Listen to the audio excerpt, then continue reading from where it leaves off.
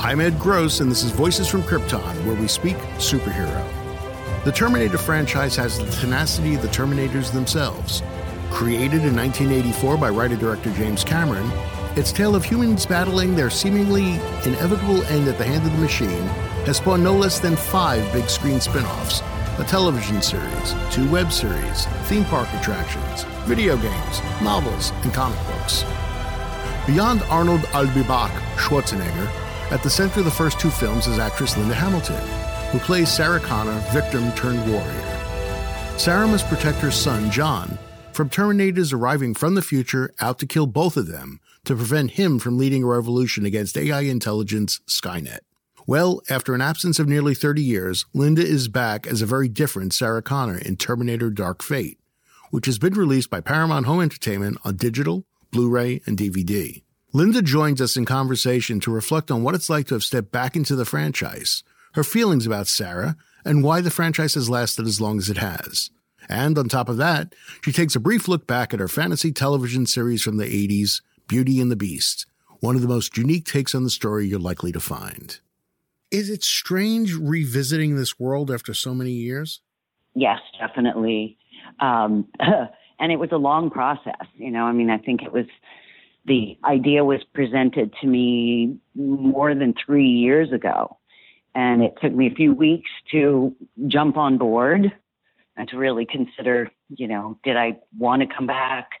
Because I felt very complete with the first 2. Oh, sure. And, certainly never intended to go and play her again. I, want to play every kind of woman. But then the fact that so much time had passed and that her situation has changed and she's no longer the protector of John, but sort of the demigoddess of vengeance on Terminator. That's a nice nickname. Just made that up. Really sort of fired my imagination and curiosity about what else I might have to say as Sarah Connor. Something new. Right. And what is it? I mean, in your mind, what was new that you wanted to say? Once you said, yes, I'm going to do this movie. Yes, I'm going to become her again.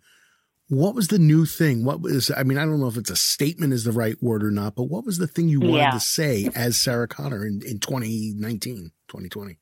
Right. Well, I'm not sure that I have a mission statement for Sarah, but what I wanted to do was to be as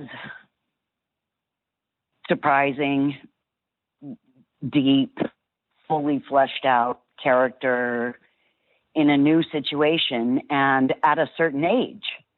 Do you know? I just longed to play.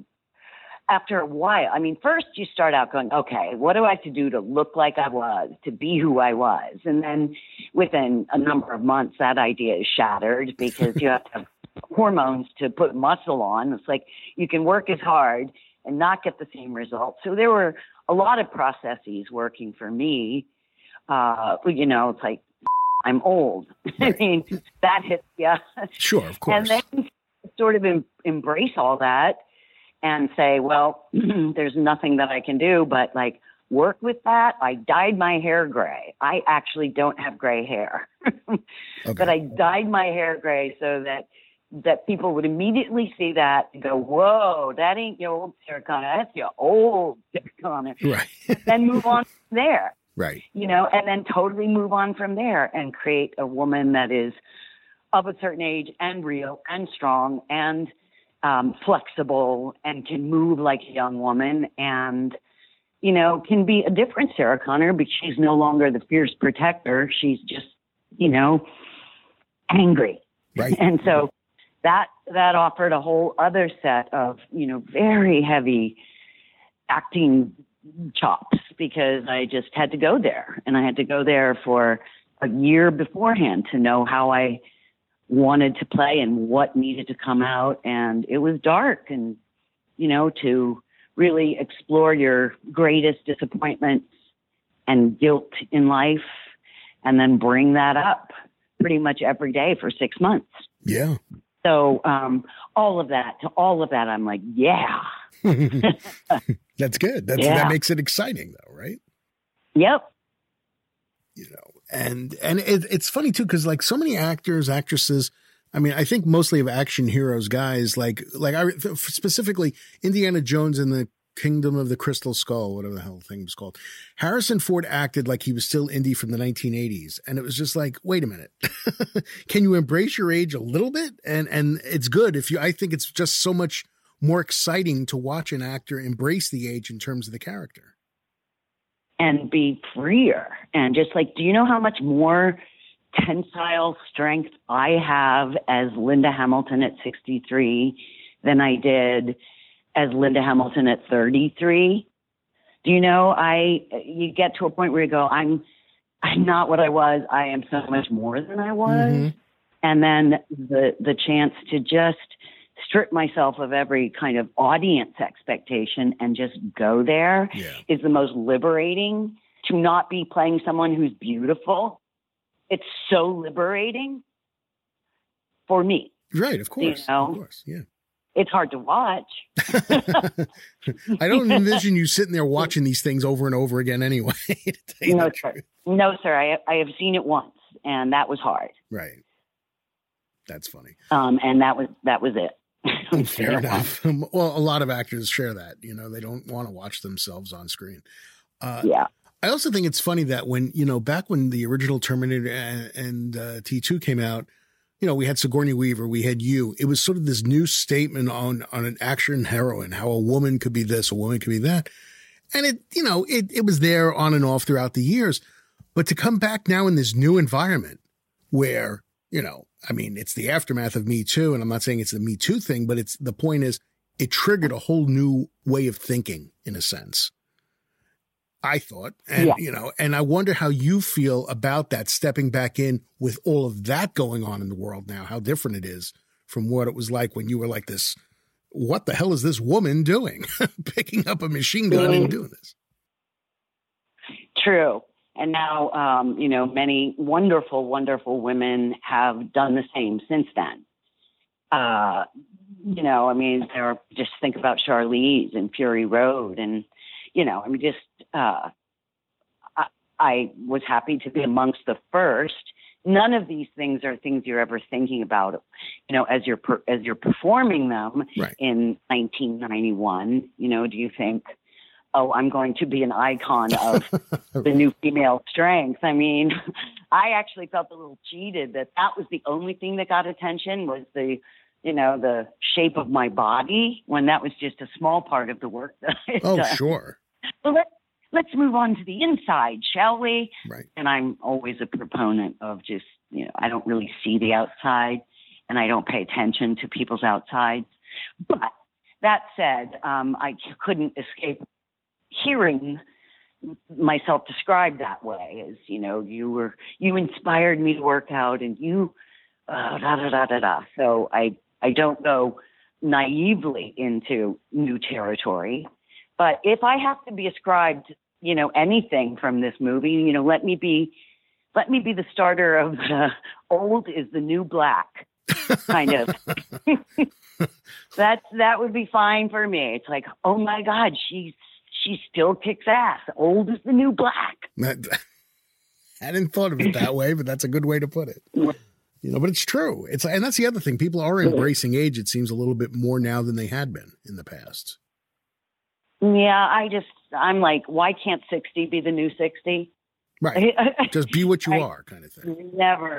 I have just never bought into the standard ideals of beauty.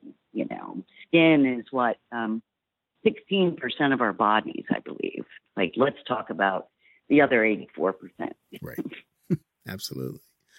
You know, whether one of the films works at the box office, doesn't work at the box office, this franchise has gone on for a very long time. Why do you think people keep going back to it? I mean, I don't mean the studios, of course, want to make money. That's why they're doing it. But what do you think the fascination remains so many years later with the concept of Terminator? I think that the first film was mesmerizing in its originality and just the themes that no one had really explored before. And, you know, but it still remained a very tight sort of love story. A man comes from the future to protect the woman that's going to save mankind. You know, I mean, it had such scale, but still was a very sort of stripped down love story with some fantastic visual effects. And then for it to grow into something so large second time around, where all of those themes of humanity and what mankind is doing to itself, and the AI, or not the AI, but the robot sort of I mean, you know what I mean? It turned Right. the world's thinking on its end. You've got the strong protagonist and, you know, the same sort of themes that are now enlarged into something, just it remains current. We do have to think about what we're inventing when we invent devices that do everything for us, that we don't have to stand up and turn off the lights now anymore. Oh, yeah. And what we're really doing is weakening our genome. You know, evolution and everything still supports the survival of the fittest. And we are turning ourselves into lazy, you know. So I think a lot of those themes are still not even still, but are more important than ever.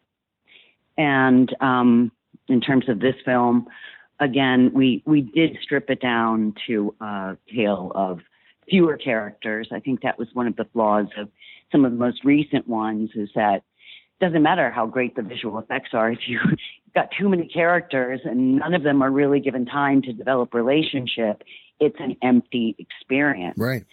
And I think, and so what we really did try to do was sort of bring it back to relationship, because it doesn't matter if 1,000 people explode in that building if you don't know and care about one of them. Right.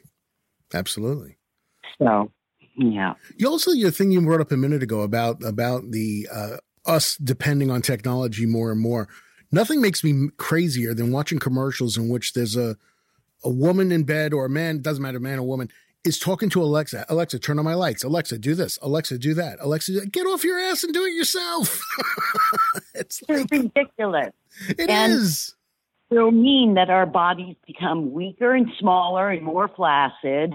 I swear to God, you know, there's a theory. I'm going to try to make this brief because this has nothing to do with anything. That when they talk about alien abductions and the classic picture of the alien with the huge eyes and the little flaccid bodies and the long fingers, that is us in the future. Come back to figure out where we went wrong. Evolution will give us long fingers, flaccid bodies, and large eyes to see the screens with. Fingers for keyboards. Yeah. You know what I mean? Yeah. There is a really valid argument when you think they did publish a picture, evolutionists, of what mankind might look like a few years ago in our future. And we look a whole lot like those aliens that are abducting us. Well, you know? Yeah. And we thought Terminators were bad. Ha. Yeah. Yeah. So anyway, Sorry, get off on a tangent. That's fine though. No, hey, there's no problem with that. Hey, listen, one thing I'm just curious what your feelings are about all these years later, and I'll let you go back to your life. Is, do you still have warm memories of, or do you ignore? What is your feeling about Beauty and the Beast? Great memories. Love that show. It did get a little repetitive at Yeah. the end. You know what I mean? When you're trying to please producers that just sort of have a success and want to sort of keep it going. You know, I'd be like, why can't Catherine get on top of that train and let them laugh once? Yeah. So, but Ron and I forged a great friendship, and really there was some great production value and sort of human value in that show that I will always appreciate. Please subscribe to this podcast, tell your friends about us, and give us a 5-star review. Thanks very much for listening, and we'll see you next time.